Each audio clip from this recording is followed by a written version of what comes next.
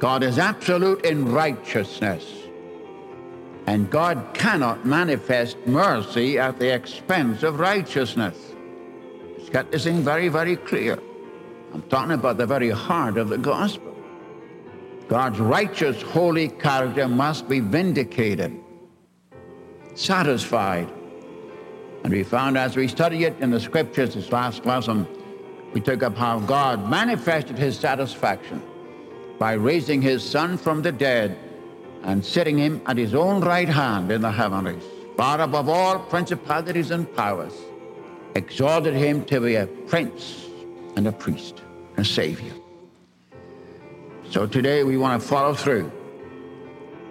I'm going to deal with a subject that's one of the main facets of the gospel. I'm going to talk about justification. The removal of sin doesn't fit me for heaven. That's not justification. Now, I believe in redemption from sin. We've already had that. He bought us for himself. The blood of Jesus Christ, God's Son, has cleansed us from every sin. No question about that. Their sins and their iniquities will I remember no more forever. But I'm going to stand before a holy, righteous God. And I must have a righteousness. And I say this reverently. I must have a righteousness that equals his. Where are you going to get it?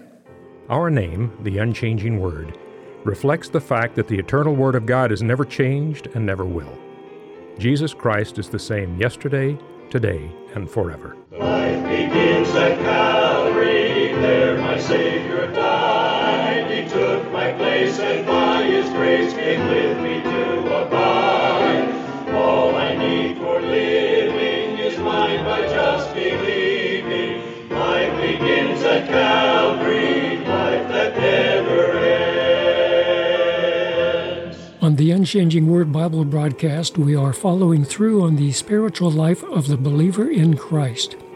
As Dr. Mitchell stated, we will be looking at God's and the Bible's declaration of the believer's righteousness before him, which is called justification. Justification is different from being innocent. Being innocent is being without sin, even as Adam and Eve were at the beginning. But justification, now that's God's declaration that the one who believes in Jesus possesses the very righteousness of Christ himself. And this is more than just absence of sin. It is a positive declaration and imputation of the very righteousness of the Savior himself to one's own account. Well, let's open our Bible to Romans chapter 3, verse 21 with Dr. Mitchell here. He's going to give us an understanding of this truth of justification, which was provided by the shed blood of Jesus Christ, our Savior, at the cross.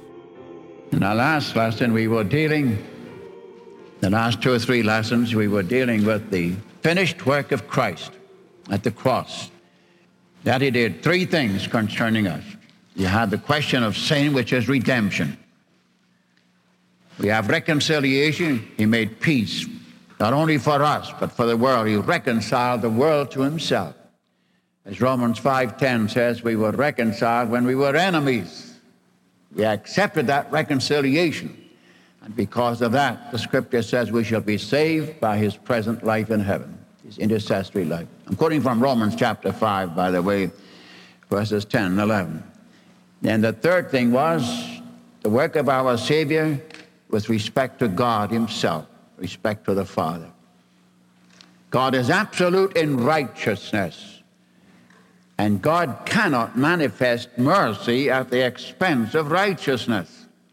Let's get this thing very, very clear. I'm talking about the very heart of the gospel. God's righteous, holy character must be vindicated, satisfied.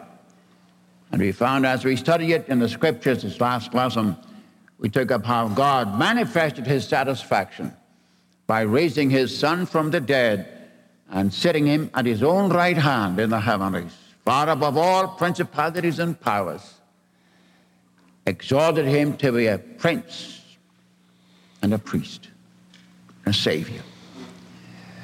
So today we want to follow through. I'm going to deal with a subject that's one of the main facets of the gospel. I'm going to talk about justification. I know you say, well, we all know what justification is. Well, what is justification?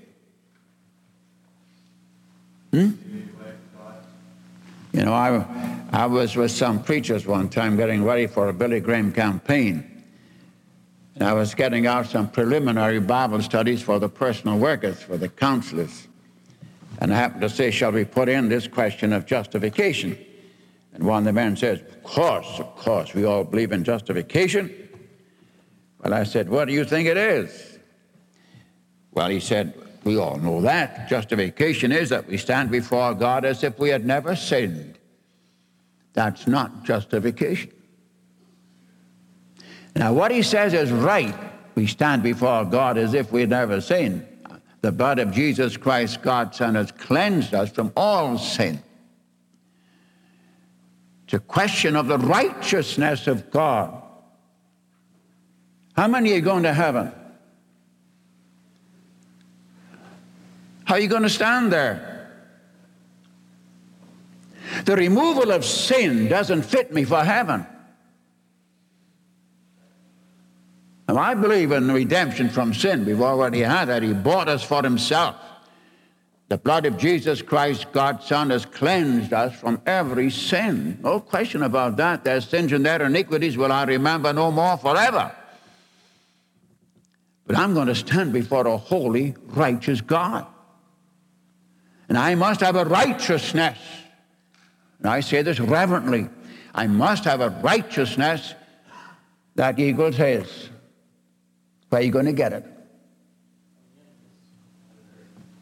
So I'm going to spend a few moments on this morning and follow along with these basic truths. I know you're going to get these things in doctrine and theology, but I want to get this in your heart. I want you folk to enjoy real assurance in the Savior, to really begin to understand what the Lord Jesus did for us at the cross. As I've been saying, he did nothing in us at the cross. He did something for us. He made it possible to remove our sins, that's true. But he also made it possible for every believer in Christ to stand before him in the righteousness of his beloved Son. So you're standing before God in righteousness is even as the Son of God stands before his Father. Wonderful truth. Now, first of all, let me just suggest the need for it. We spent some time a while ago on this, but let me refresh your memory again. All have sinned and come short of the glory of God. You remember Romans 3:23? God's conclusions about man. Galatians 3:22, the Scriptures hath concluded all unto sin. Romans 11:32, he hath concluded all in unbelief, that he might have mercy upon all.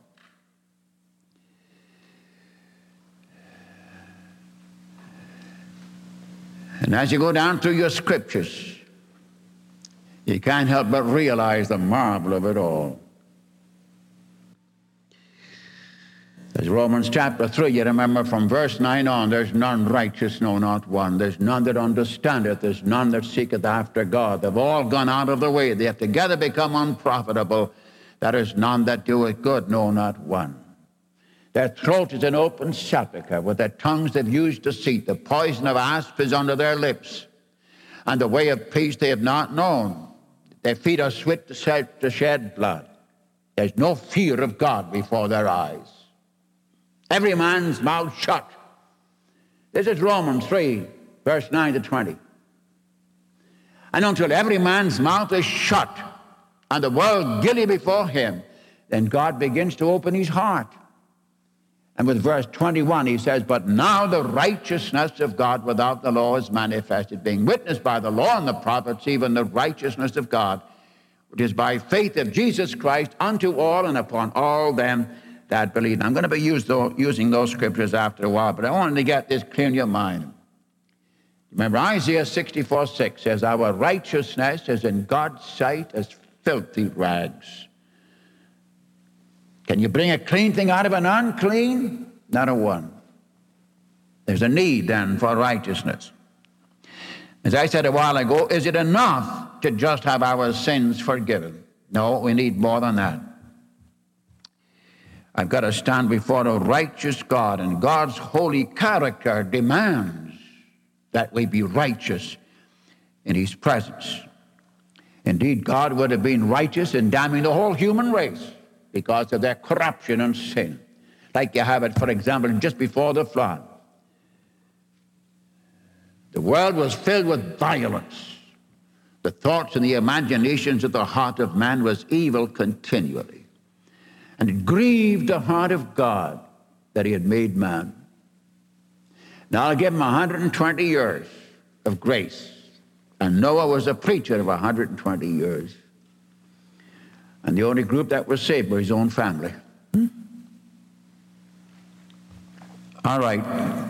So I want to repeat this question. The first thing is, how can a righteous God declare sinners righteous? He cannot save sinners at the expense of his righteousness. So we took up this question. The law of God must be upheld. The law says you must die.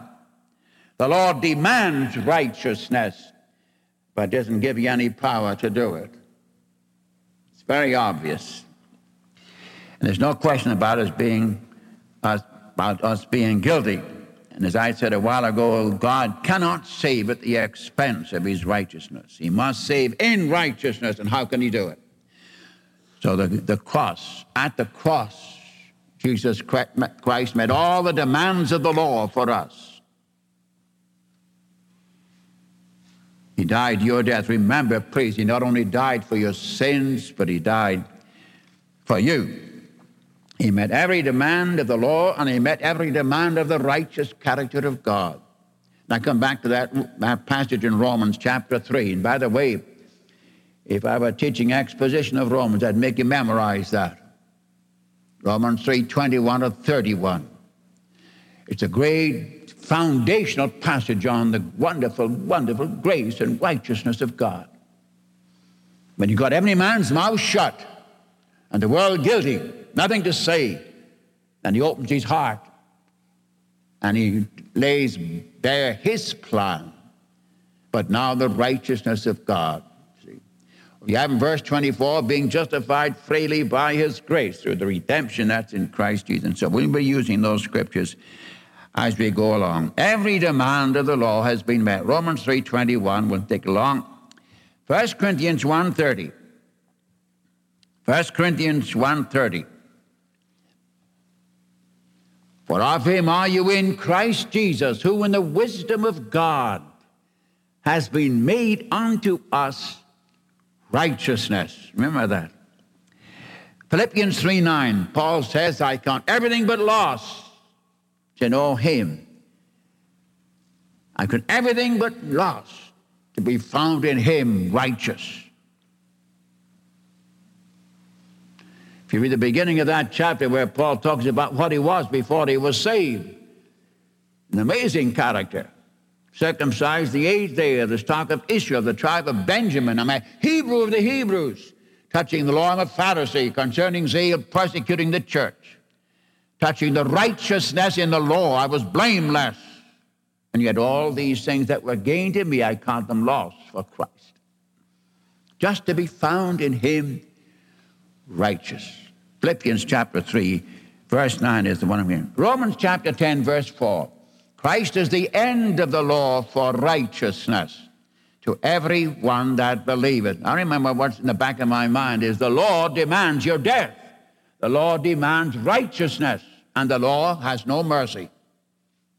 The law has no mercy. It's a ministration of death.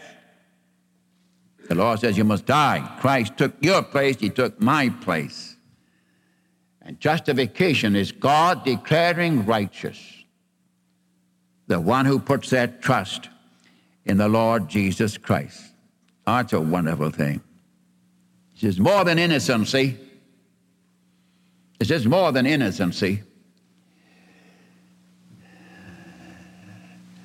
Righteous, positive thing. Just think of it for a moment. Meditate upon it. You and I stand in the presence of God in all the righteousness and all the beauty of Christ. That's why in Ephesians 1:6 says we are accepted in the beloved one. The scripture comes to my mind. All that he is before God, that's where we stand. I tell you, as I said in the last lesson, God's righteousness has been satisfied, has been vindicated. Now, the ground for it, of course, is the cross. The ground for being justified is the cross. Romans 5:9. Much more being justified by his blood, we shall be saved from wrath through him. Much more being justified by his blood, we shall be saved from wrath through him. 2 Corinthians 5:21. He hath made him to be sin for us who knew no sin, that we might be made the righteousness of God in him. Let's get this. I want to get this clear in your mind. Justification is more than the giving away or getting away from sin. That we stand before God as if we never sinned, that would be innocency. It's the positive thing. We stand before God in all the righteousness of Christ. Now, how can I get this? How is it received? Of course, it's by faith. Let me give you these passages, and you can follow them through Romans chapter 4. I think the first 5 verses, where we have the example of what is the right kind of faith. Chapter 4 of Romans is answering the question, what is the right kind of faith? What is the sample faith? Abraham, if he were justified by works, he hath whereof to glory, but not before God. For what saith the Scripture? Abraham believed God, and it was imputed to him for righteousness.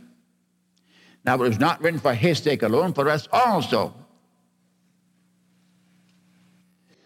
Let's get this thing very clear in our mind. He justifies the ungodly who believe, verse 5. He justifies, declares righteous the ungodly who believe. Now, at the end of the passage, 24 and 25, what is justifying faith? Faith in the God of resurrection. Now, that last verse in the King James Version, I want to change it. King James Version says, he was delivered up because of our offenses and was raised again for our justification. Justification is through the cross, through the blood of Christ, through the sacrifice of Christ, not through the resurrection. The resurrection is the guarantee of it. I'm just as sure, standing in the presence of God in all the righteousness of Christ, as I am that Christ was raised from the dead. Again, I come back to it. I don't mind repeating it over and over again. The cross is a tragedy without the resurrection. Are you saved? Did Christ bear all your sins? Did he die your death? You say, yes. How do you know God is satisfied with that? He's a righteous God. He's a holy God. As we had in Romans 3:25, you remember, God set him forth to be a propitiation through faith in his blood, to declare his righteousness for the remission of sins that are past through the forbearance of God, to declare, I say at this time, his righteousness, that he might be just and the justifier of him who believeth in Jesus. Where's boasting then? There's no room for it. It's excluded, as we shall see. It's received by faith. I would suggest Romans 5:1 be a good verse there. Therefore, being justified. Remember what it is. Therefore, being declared righteous by faith, we have peace with God. That's why I keep mentioning that chapter in Isaiah 32:17. The work of righteousness is peace, peace. You wouldn't have any peace if God was not satisfied with the work of his Son. And that he can take believing sinners, sinners who believe in him by just simple faith and trust in him, not only forgives every sin, but thank God, covers us with the righteousness of Christ. You all know Romans 10 and 9 and 10. You know that one?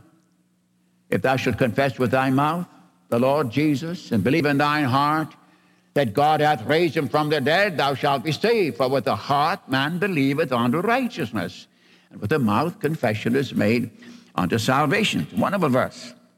And take these two verses, these two passages in Galatians. Galatians is full of it, by the way. I don't want to get into Galatians. Galatians 2:16. Galatians 2:16. And Galatians 3:24.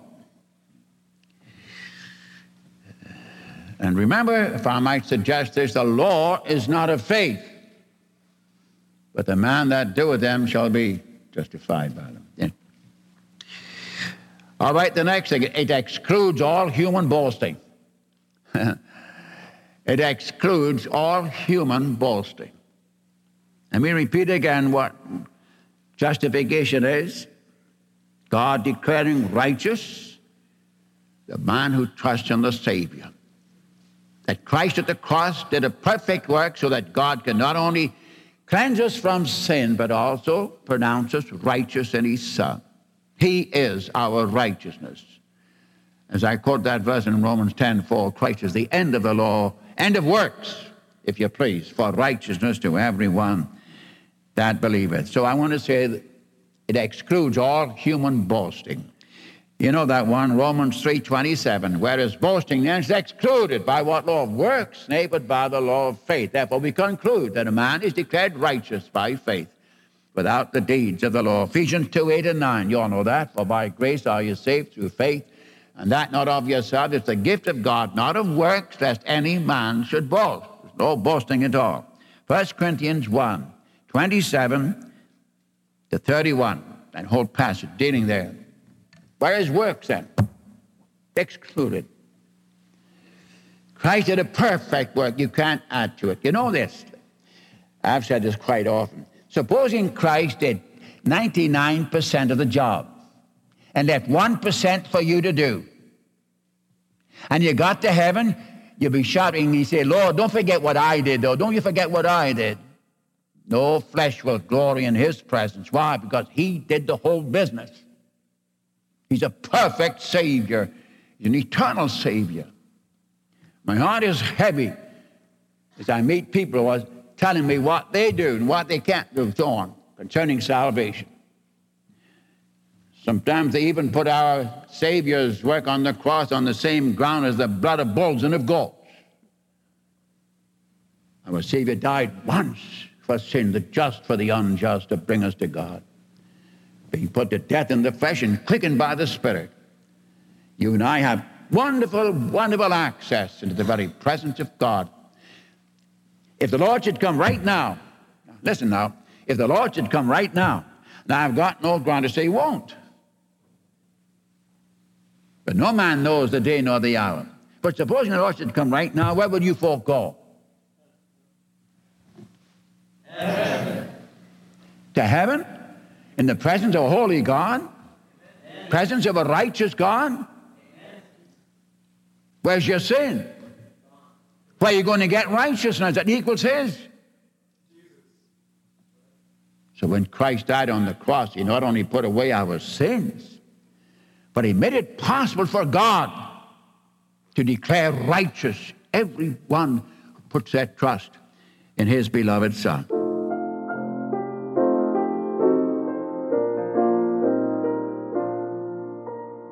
Who can cheer the heart like Jesus? By his presence all divine, true and tender, pure and precious. Oh, how blessed to call him mine. All that thrills my soul is Jesus. He is more than life to me. And the fairest of 10,000 in my blessed Lord I see. Love of Christ so freely given, grace of God beyond degree,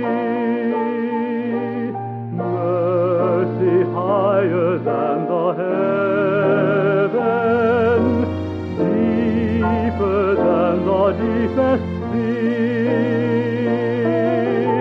All that thrills my soul is Jesus. He